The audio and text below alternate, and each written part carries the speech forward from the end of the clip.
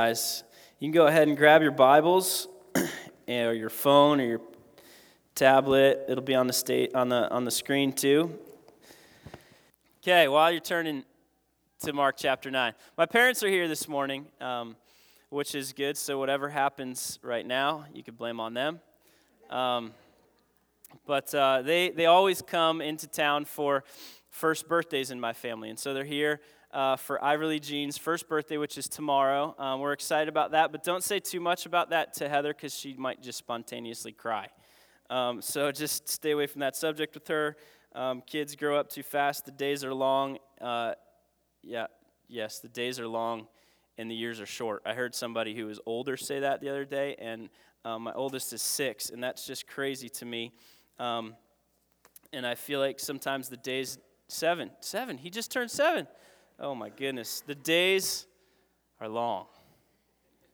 Wow, I can't believe I did it. Good thing he's not in here. Anyway,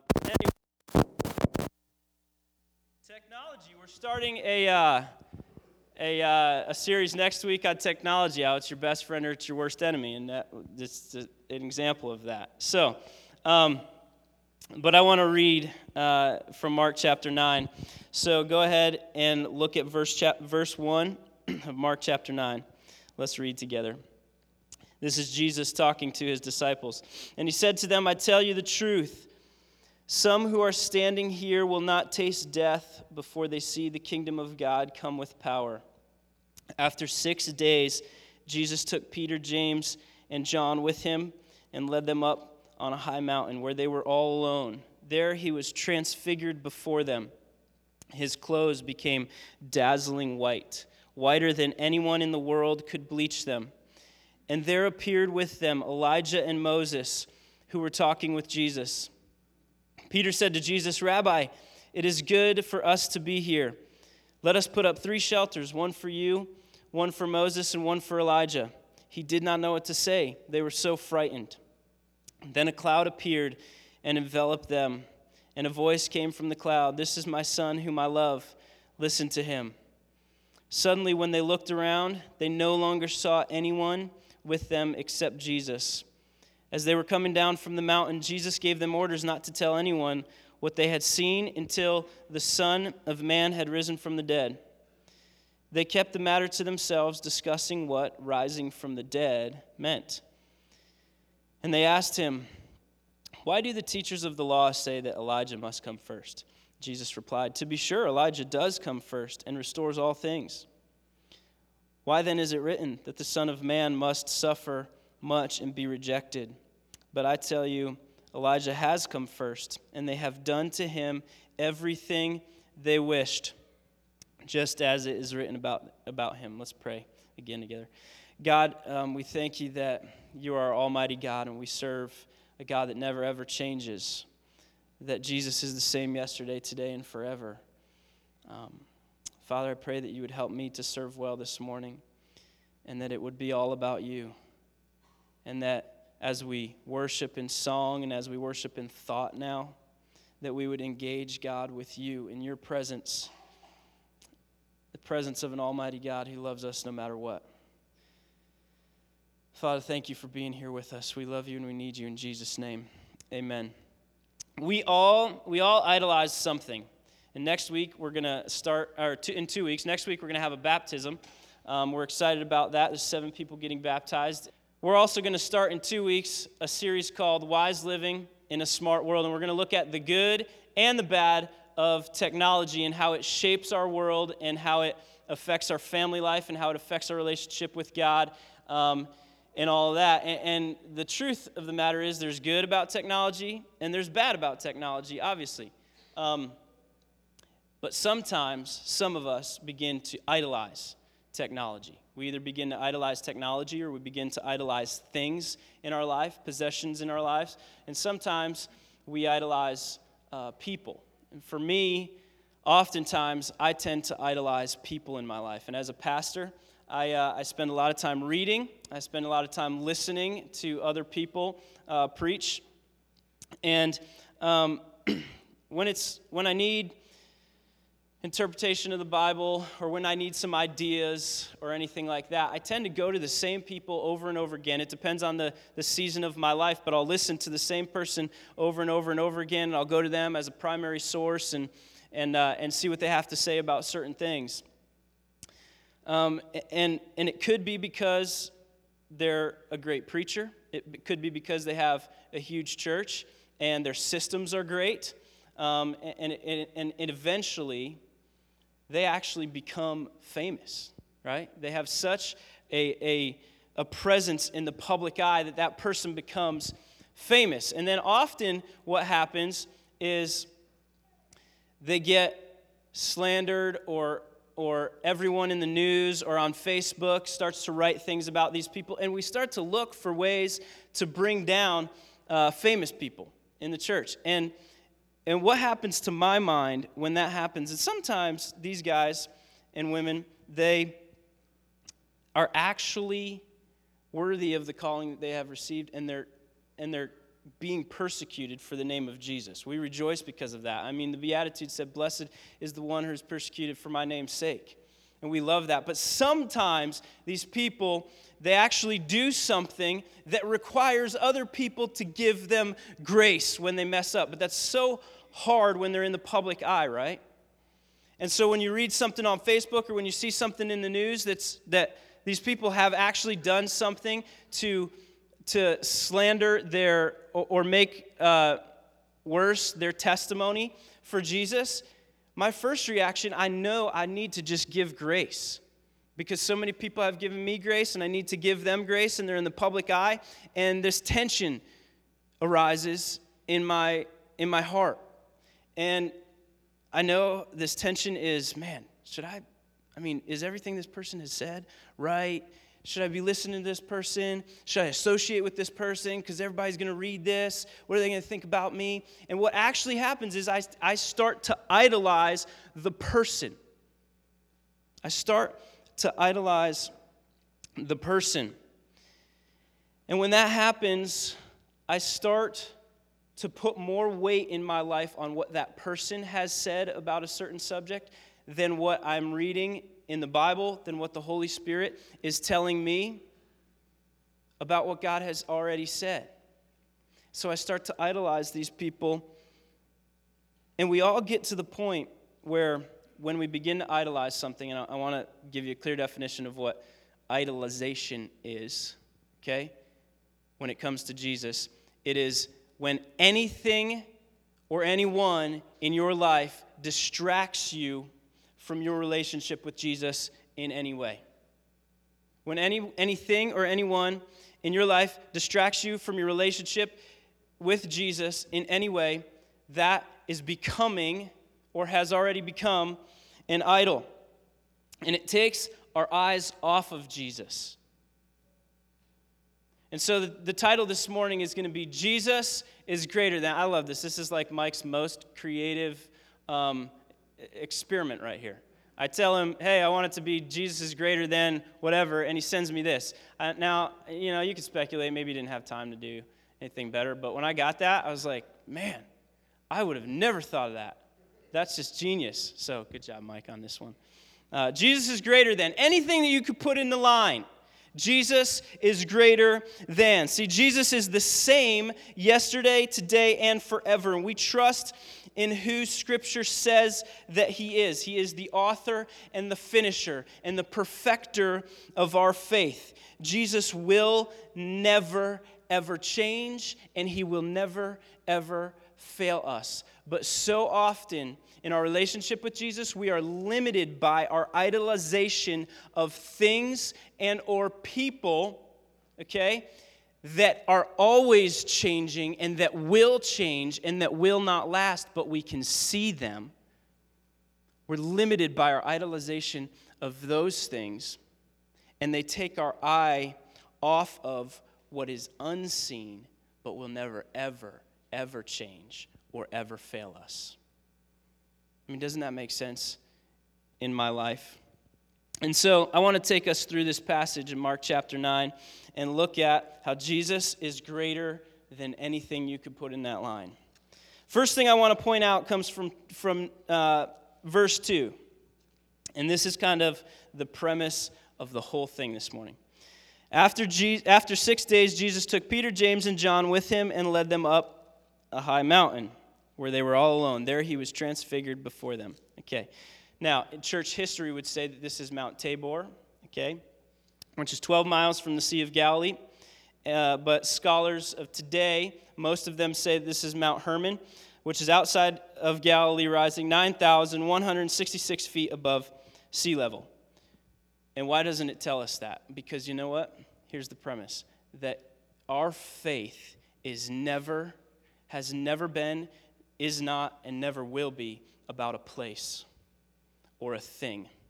Our faith has always and always will be about a person. So sometimes I think that some things get left out of Scripture, and God did not want them in there, and the people who wrote through the Holy Spirit left these things out because they don't want us to get lost in meaningless details, right? Our faith has always been about the person of Jesus Christ. So let's go back to verse 1. And he said to them, this is Jesus again talking to his disciples, I tell you the truth, some who are standing here will not taste death before they see the kingdom of God come with power. So there's 6 kind of interpretations of what that means, okay? You will not taste death before what? What does that mean? That the kingdom of God will come in power, okay? I'm going to share them all with you, and you'll see why that's important in a minute. But the first interpretation is that some will not taste death before the actual transfiguration of Jesus, what happens right here in this story. Number 2, some will not taste death before Jesus' resurrection from the dead. Number 3, some will not taste death before the coming of the Holy Spirit at Pentecost. Number 4, some will not taste death before the spread of Jesus' kingdom through preaching in the early church. Number 5, some will not taste death before the destruction of the temple in Jerusalem in AD 70. And number 6, some will not taste death before the coming and final establishment of Jesus' kingdom, of his second coming and his final establishment of his kingdom. We know it's not number 6 because we're all still here. We believe in Jesus. We know we're going to heaven. We know that he's coming again. He hasn't come yet, and the people that wrote this are dead. And so it's not number 6. Why is this important? Do you remember last week what the big question was that Kyle spoke about? What was it? Oh, yeah, Kyle's not going to be happy with you. What? Who do you say that I am? And what does Peter say? You are the Christ. And in some of the other Gospels, he goes on and says, you are the Christ, the Son of the living God. But then right after that happens, look at Mark chapter 8, verse 31 to 33. Right after Peter says, you are the Christ, the Son of the living God, this happens. He, Jesus, then began to teach them that the Son of Man must suffer many things and be rejected by the elders, chief priests, and teachers of the law, and that he must be killed and after 3 days rise again. He spoke plainly about this, and Peter took him aside and began to rebuke him. I was like, Peter, you just said that this was the Son of the living God. Not so sure it's a good idea to rebuke him. I wouldn't have done that. I would have been scared to do that. But Peter takes him aside and begins to rebuke him after he said that. But when Jesus turned and looked at his disciples, he rebuked Peter. And he said this, "Get behind me, Satan." This is the guy that just said, you are the Christ, the Son of the living God. "Get behind me, Satan." He said, "You do not have in mind the things of God, but the things of men." You see, there's 2 stages of Jesus' ministry to his disciples, and I think that there's 2 stages in Jesus working in all of our lives. Stage 1 is that we're actually able to identify who Jesus is.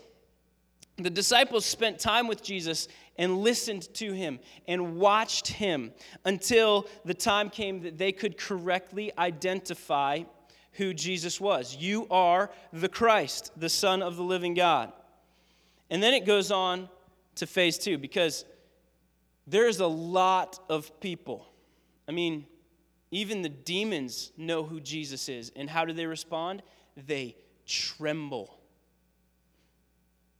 And so phase 2 is that it's not just enough to know that Jesus is the Son of the living God, that he is the Christ, okay? You've got to go further. And phase 2 of Jesus' ministry was for his disciples to understand why the Son of God was on earth, to understand the mission of Jesus as the Christ, the Son of the living God. His mission was actually to live and to die and to go and suffer on the cross for the sins of the world and become the Savior of the world. If you know the first part, that Jesus is the Christ, the Son of the living God, it's not enough. That phase 2 was you've got to know why it's important that he was on earth and why he suffered and why he died. And there was an expectation gap for Peter, his disciple, who had been with him, who had watched him, who had experienced him. There's this expectation gap between what Peter knew and what Peter expected, how Peter expected that knowledge to be played out in his life. Okay? Peter expected that you are the Christ, the Son of the living God. You have come to save us. You've come to save us from Roman oppression. This is your kingdom. Your kingdom has to be now. You can't go and die.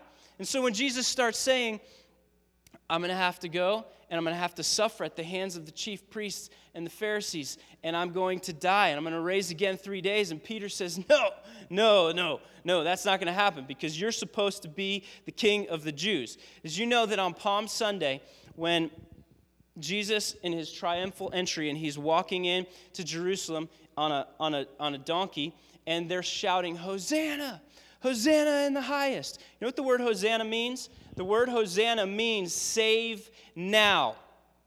Because every single one of them, this is why he marches in one day, and they're all yelling, Hosanna, Hosanna in the highest.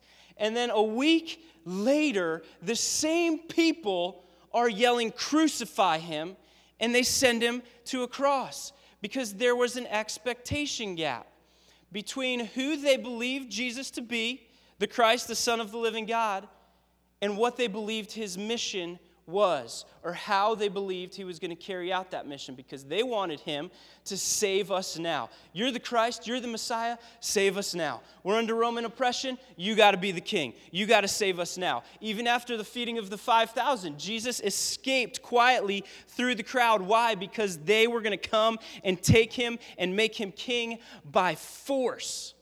There's an expectation gap. A lot of times that happens with us, that happens with me. I know who Jesus says he is. I know the promises that he's made me.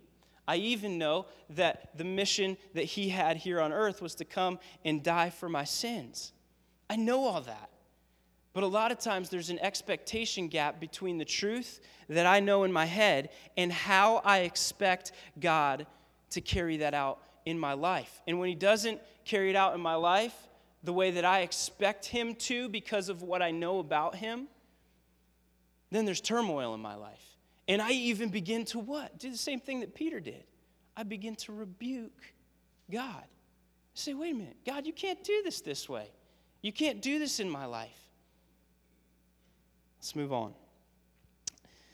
The transfiguration is not an event that is prophesied about. It's not something that Jesus warned his disciples that were going to happen. No, he just brought 3 of them up on a mountainside, on a high mountain, and then boom, he was transfigured before them. This becomes the culmination of phase 1 of Jesus' ministry with his disciples as they professed, last week we heard, you are the Christ, the Son of the living God. And it launches Jesus into phase 2 because Jesus will be in glory in his kingdom, okay? He will be, but that kingdom was not what they expected. It was not an earthly kingdom. Let's go to verse 4. It says this, and there appeared before them Elijah and Moses, who were walking with Jesus. Who were talking with Jesus, So, there's Jesus, dazzling white, bright white, whiter than anyone on earth could ever bleach any clothes. Jesus standing there, and you've got Moses, the lawgiver, and you've got Elijah, the prophets. Moses, the lawgiver, and Elijah, a major prophet whom it was prophesied about that he would come back before the Messiah. Okay, because in verse 12 and 13, the disciples asked Jesus about that, and they said, Isn't Elijah supposed to come back before the Messiah? And Jesus' simple answer is yes. And they're like, wait a minute. Jesus, you're usually not wrong about this stuff, but he hasn't come back yet. And Jesus says, to be sure, he has come back. And he's talking about John the Baptist. That the Bible says that John the Baptist came in the spirit and the power of Elijah and was the fulfillment of that prophecy. I want you to turn over to Matthew chapter 22. Turn over to Matthew chapter 22. This is so cool. I love this. Matthew chapter 22, verse 34. Hearing that Jesus had silenced the Sadducees, the Pharisees got together. One of them, an expert in the law, tested him with this question: Teacher, which is the greatest commandment in the law? Jesus replied, Love the Lord your God with all your heart, and with all your soul, and with all your mind. This is the first and greatest commandment. And the second is like it: love your neighbor as yourself. All the law, Moses, the lawgiver, and all the prophets, Elijah, the prophets, hang on these two commandments. You see why that's so cool? You've got Jesus standing with the law and the prophets. All of the law and the prophets, whom you put so much value on, whom you have followed their example your entire life, everything that they stood for, the whole law and all of the prophets hang on these two commandments. And Jesus was the perfect embodiment of love the Lord your God with all your heart, soul, mind, and strength. He loved his Father in heaven and love everyone around him perfectly. I've never done that before, but Jesus did it. All the law and the prophets hang on love the Lord your God with all your heart, soul, mind, and strength, and love your neighbor as yourself. You see, even the Bible, we believe that this is without error, and it's God's word, inspired by the Holy Spirit to human authors, given to us so that we know what happened in history, but also so that we know how God wants us to live now. Even our faith is not about this book, okay? There's too many people in Christianity that make our faith about the Bible. But we preach the Bible. There's some preachers out there, they preach the Bible without ever saying the name of Jesus. And I don't know how you do that. Because everything in human history that God has used has pointed to Jesus Christ and his sacrifice for us on the cross. Turn over to Luke chapter 9. I know this is a lot of turning, but y'all need to get used to turning in your Bible and looking at your Bible. It's a good thing to do. So we're going to get used to it. Luke chapter 9, verse 30. Okay? It says this, and behold, I still hear it flipping. I'll give you a chance to get there. And behold, two men were talking with him. This is talking about the same event, the transfiguration. And two men were talking with him, Moses and Elijah, who appeared in glory and spoke of his departure, which was about to accomplish at Jerusalem. See, the transfiguration, is the beginning. It's the crossover between phase 1 and phase 2. That they knew who Jesus was, but now they had to begin to understand why Jesus came. And so Jesus is even talking to two heroes of the Jewish people's faith, Moses and Elijah. And he's talking with them. These are Old Testament heroes of the faith, okay? Jesus is talking with them about the fact that he is about to go and die and suffer, and that he is going to accomplish at Jerusalem everything that both of them ever stood for. It's like, Moses, man, I love you so much. You followed my father. And everything that you gave to these people, man, I love that. I appreciate that because it showed them their need for me. And Elijah, man, you prophesied of me, the coming Messiah. You prophesied that God wants to be back in relationship with lost people, with the people that he created. And so he's talking with these two guys about what he's actually about to. He's saying, I'm about to accomplish everything that you ever worked for. I can't imagine, even as dead guys walking, how much excitement that this gave Elijah and Moses. And this is the Christ, the Son of the living God. It goes on in verse 5. It says, Peter said to Jesus, Rabbi, it's good for us to be here. Let us put up 3 shelters, one for you, one for Moses, and one for Elijah. He didn't know what to say because they were so frightened. He was so scared that he just said the first thing that came to his mind, but it proves to us that Peter still does not understand what's going on. He doesn't understand. He knows that Jesus is who he says he is, but he just doesn't make the connection. There's a lost connection there. He doesn't understand what the point is that Jesus is trying to make. And then in verse 7, then a cloud appeared and enveloped them, and a voice came from the cloud. This is the same voice that came down when Jesus was baptized by John the Baptist, and the Holy Spirit came upon him. This is the same voice. It says, this is my Son, whom I love. Listen to him. This is God the Father talking about Jesus. They know who he is, but this does 2 things for Jesus. It confirms his godly authority to preach and to say the things that he's been saying. And then number 2, it goes on in verse 8 to say, suddenly when they looked around, there was no longer anyone with them except Jesus. That Jesus only was standing there.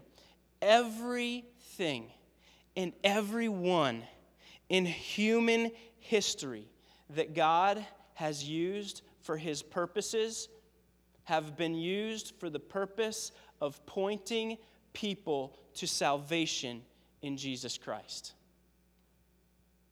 The entire Bible, the law, and the prophets were all meant to point people to Jesus Christ. So we can never, ever make our faith about anything except a relationship with Jesus Christ.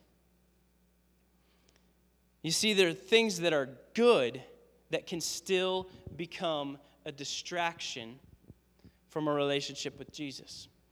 Because what was happening there was God the Father was saying, listen, guys, you're Jews, but it's not about the law. It's not about the prophets. It is only about Jesus Christ. See, the law is good. The law is a good thing. It says that in Romans, and then it says in Romans 8:3, for the law was powerless to do, for what the law was powerless to do, in that it was weakened by the sinful nature, God did by sending his own Son in the likeness of sinful man to be a sin offering. You see, the law shows us what it means. I mean, these are rules for living. The law shows us what it means to be holy and righteous. But the problem is, what the law couldn't do, because why? It was weakened by my sinful nature. See, if I had completely and wholly kept the law perfectly by myself, no need for Jesus. Just don't need him, because I'm good enough, right? But Romans 8:23 says, for all have sinned and fall short of the glory of God. What the law couldn't do by me following it, because it's impossible for a human being to follow the law perfectly, because if it was, Romans 8:23 would not be correct.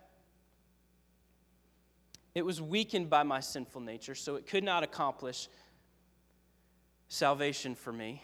And so God sent his only son, Jesus, to be salvation for me. Therefore, Ephesians 4, 8, and 9 is right, that it is not at all by anything that I could ever do. And even though I still mess up, even though my life still does not look perfect, it's not about me. My salvation has never, ever been about me. It's about Jesus and what he's already done. And then you've got the prophets. The prophets were not bad. He's not saying that the law and the prophets are bad. The prophets were good, but they all prophesied of a coming Messiah and or the desire that God's people would be able to come back into communion and relationship with him and bind back what sin had broken, to put to death the consequences of sin in our lives through Jesus. It's all about Jesus. Everything God does points to his son Jesus. It's either Jesus' supremacy or our need for a Savior. Tim, you guys can come back up. We're going to worship together for a while. And you've heard it before, that it's all about Jesus. But you might be here this morning and you just don't have a relationship with Jesus. That there just is no relationship there. You may be here this morning and you've never been a religious person and you just don't have a relationship with Jesus. You've never desired a relationship with Jesus. But understand that we only do what we do because of Jesus. We're only here to worship God because of Jesus. We are in freedom from sin and death because of Jesus. And so you may not have a relationship with Jesus. The Bible says today is the day of salvation. You know what that means? It means that you don't have to know enough. You don't have to wait until tomorrow to get right with God and then come to Jesus. No, today is the day of salvation. So if that's you, watch what we're about to do in remembering Jesus, the author and perfecter and finisher of our faith. And don't leave today without making that real in your life. You may be here this morning, you have a great relationship with Jesus, and your life is all about Jesus. I hope you're encouraged to keep on going and to encourage other people and to know this, that in your great relationship with Jesus, even if you mess up, guilt has no place, and that he loves you no matter what. And maybe you're here this morning, you have a relationship with Jesus, he is your Savior, but you're idolizing something. You're placing people or things in your life before Jesus. And it's distracting you from the central person of our faith. And so we're going to break the bread, which is a symbol of his body, and we're going to take the juice, which is a symbol of his blood, poured out for us. But as we do that this morning, we've got to think about that we make our faith about so much more than just Jesus. Sometimes it gets confusing, and sometimes religion, good things, can get in the way of our relationship with Jesus.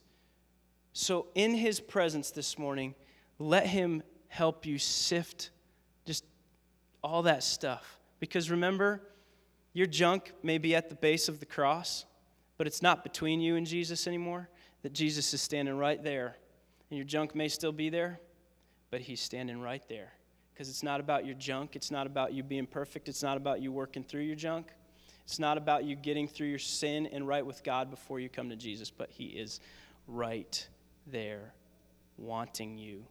He loves your presence, so let's love his presence. God, we thank you that we are in deep, deep need for you, God, that you want us to make the connection between the fact that Jesus is the Son of the living God, but in being that, the sole purpose of his life on earth was to die so that we could be back in rightness with your Father. It's so simple. And so, God, I pray that wherever we are in our faith journey with you, not saved, saved, Christian, non-Christian, that you would meet us here, God, and that we would remember that it's all about Jesus and what you did on the cross. We need you, God, and we love you. In Jesus' name, amen.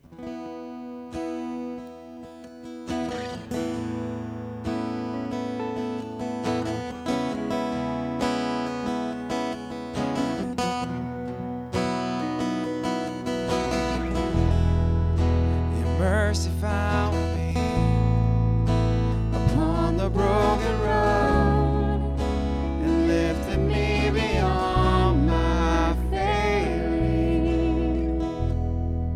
Jesus, you love to be with us. I pray